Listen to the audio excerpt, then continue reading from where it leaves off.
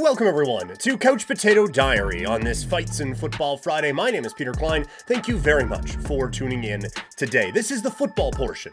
On today's Football Friday, we are going to be looking at the trade that was supposed to have brought down the Kansas City Chiefs and has helped them to Super Bowls. We will look at the Tyreek Hill Trade Tree. For those listening, it won't be as long as the Mahomes one yesterday. For those of you watching, it'll be longer because I didn't put that up there because that was at a time where we were audio only. Get very used to me looking at my notebook for this one today, but I think there's a lot of good info in here. Plus, we're going to look at the teams in the draft that should try to trade up for a quarterback. Not saying they're going to. A couple of them are wildly unrealistic, but that's what we are going to do.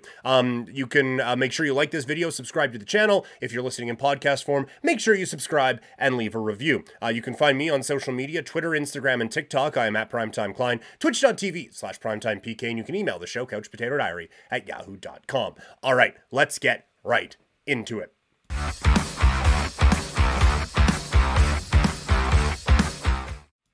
So a couple of seasons ago, the Kansas City Chiefs traded Tyreek Hill to the Miami Dolphins in a move that a lot of people thought was, okay, well, you're not paying the quarterback, or you're paying the quarterback, you're not going to be able to pay this guy, so your team has to take a hit. We'll see. They have no weapons now aside from Jason Kelce. What are they going to do? They've won 2 Super Bowls since then. Tyreek Hill has flourished with the Miami Dolphins, but certainly has not had the success of the team that he was on before. But what did Kansas City get for that? This one does not lead to a trade tree near the same size as the Mahomes one, but I think it's still interesting. So let's go through it. The Miami Dolphins acquire Tyreek Hill from the Kansas City Chiefs for a 2022 first, a 2022 second, a 2022 fourth, along with a fourth and a sixth in 2023. Of those, they used one of them.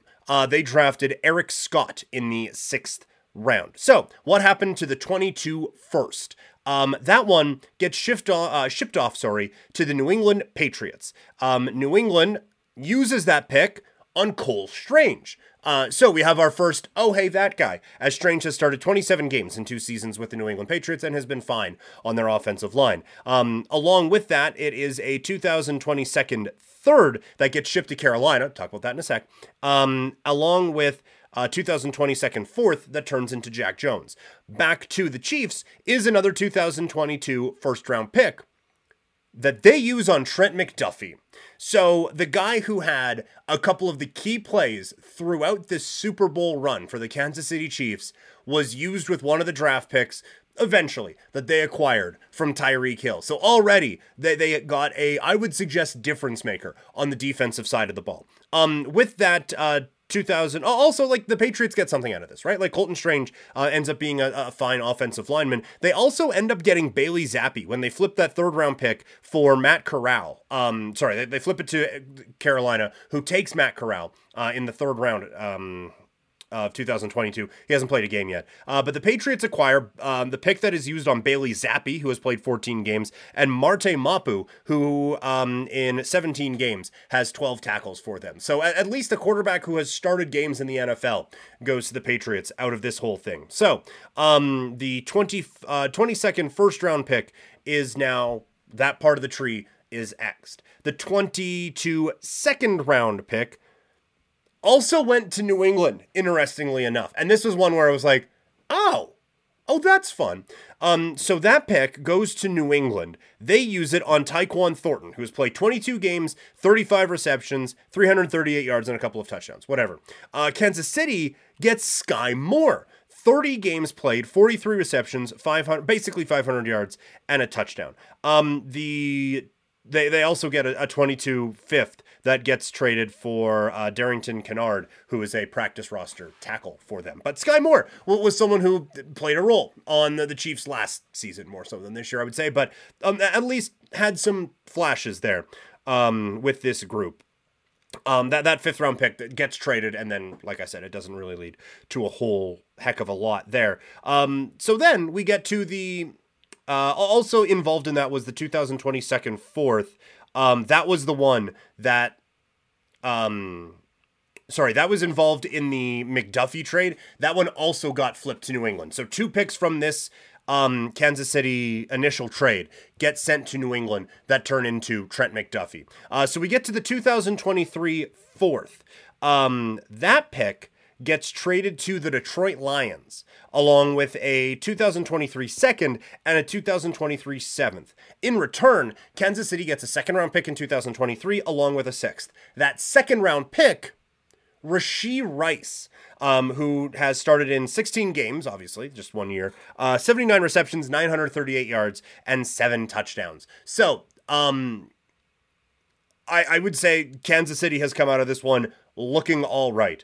Detroit would end up flipping that fourth in a trade that ends up being a little bit meh. That 2023 second also gets flipped to the Denver Broncos. They get Marvin Mims out of this. 16 games played, 22 receptions, 377 yards, and they also got a safety who played a couple of games.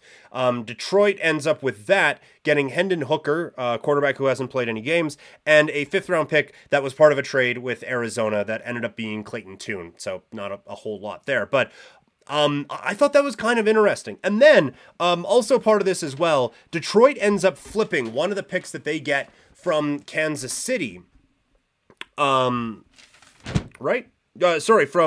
Denver. They end up flipping one of those along with DeAndre Swift to Philadelphia in exchange for Antoine Green, who's played 9 games at receiver, made 1 reception, and a 2025 fourth-round pick. So, branching off of this trade tree, Miami ends up getting Tyreek Hill out of all of this.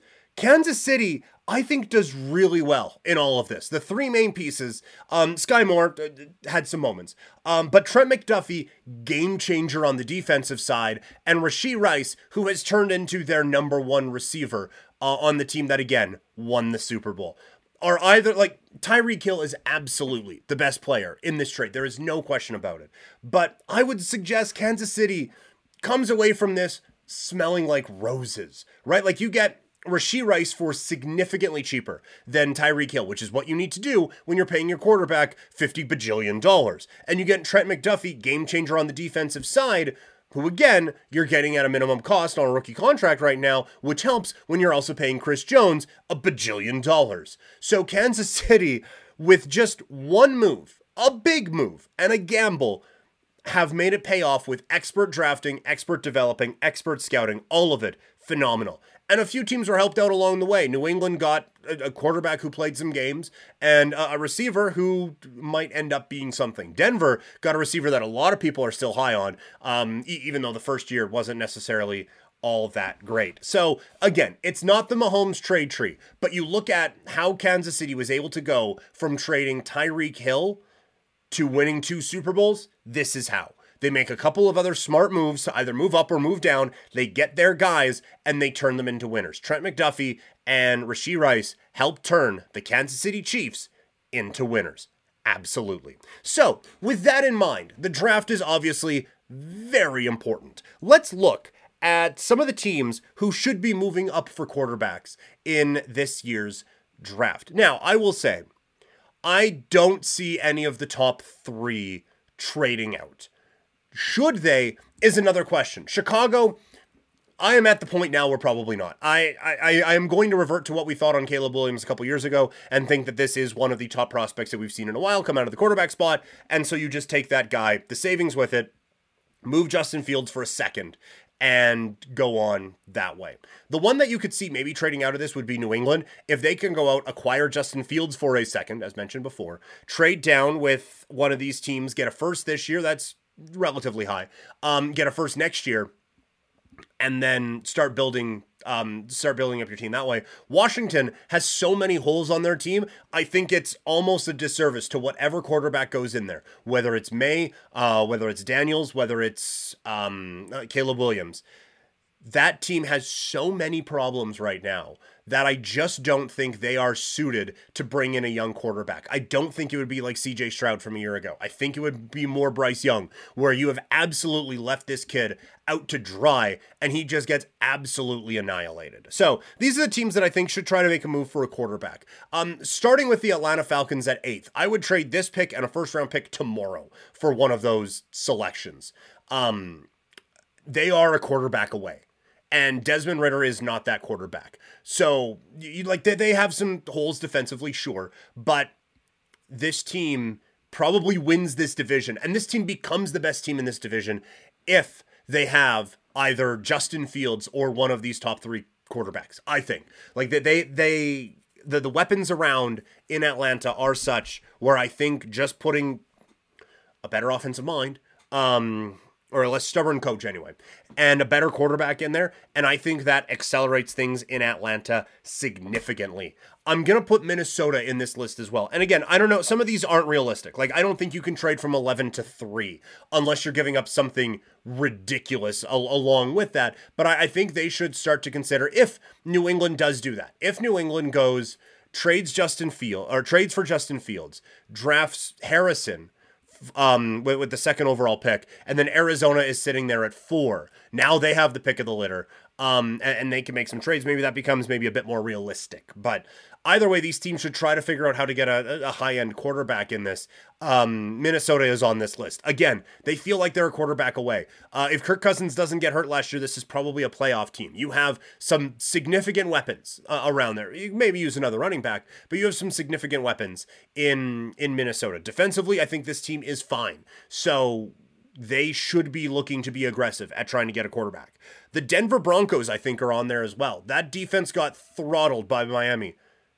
But aside from that, they played some really good football this year. Judy and Sutton, the jury is still out a little bit, but those are some pretty good weapons to start with a rookie quarterback, and you get Sean Payton in there. So I think there's a lot of excitement. And when we talk about, again, that foundation around a young quarterback, the Denver Broncos have it. The Vegas Raiders at 13. I still think this is a team that has a number of needs, but they're in Vegas. They need something flashy to put up on the billboard along with Devontae Adams. You are wasting prime years of Devontae Adams. So I think this is a Raider team that maybe they don't have the whole foundation set just yet, but they are a team that I think needs to look at where, like, they were almost, like, they were in the hunt with a couple of weeks to go, and with better quarterback play, maybe they get there. And I think with Antonio Pierce building a new culture, bringing in a new guy to lead that charge, I think would work out pretty well. And the last one here are the Seattle Seahawks. They're at 16, so they have a long way to go in this process of trading up. But again, you talk about having everything with the foundation set. They don't have the quarterback in Geno Smith. Absolutely, he is not the guy. But you have, I would say, 3 talented receivers, 2 good running backs, a pretty good offensive line, and a defense that should be good for a while. To bring in a quarterback to grow with that unit would be exceptional. And again, I understand it would be difficult to trade up from 16. But there is a fall off from 5 to or from 3 to 4 and 5 at the quarterback spot. But I do think that those would be teams that could have an eye on trying to move up in this draft and get their guy and really try to make a push here. But this draft is going to be so interesting because, like I said at the top, you have, I think, 2 teams who would benefit from not drafting quarterbacks, who are probably going to end up drafting quarterbacks. And there's a lot of talent at receiver, some decent offensive linemen on here as well. There are some real opportunities to, again, build that foundation so you're ready to bring in a young quarterback. But we'll see what teams do. We have a lot more on the draft coming up as we approach that big day. That's going to do it for the football portion of Fights in Football Friday. Thank you all so much for tuning in today. The fighting portion, we're going to be looking at the fights to make coming off of UFC 298. Quick preview of UFC in Mexico this weekend, and then a full preview of the WWE Elimination Chamber in Perth, Australia. Thank you all so much. Reminder, you can find me on social media, Twitter, Instagram, and TikTok. I am at Primetime Klein, twitch.tv/primetimepk, and you can email the show, couchpotatodiary@yahoo.com. One more time, like this video, subscribe to the channel. If you are listening, make sure you subscribe and leave a review. That stuff helps me out a lot. Thank you all so much for tuning in, and I will talk to all of you later. Bye.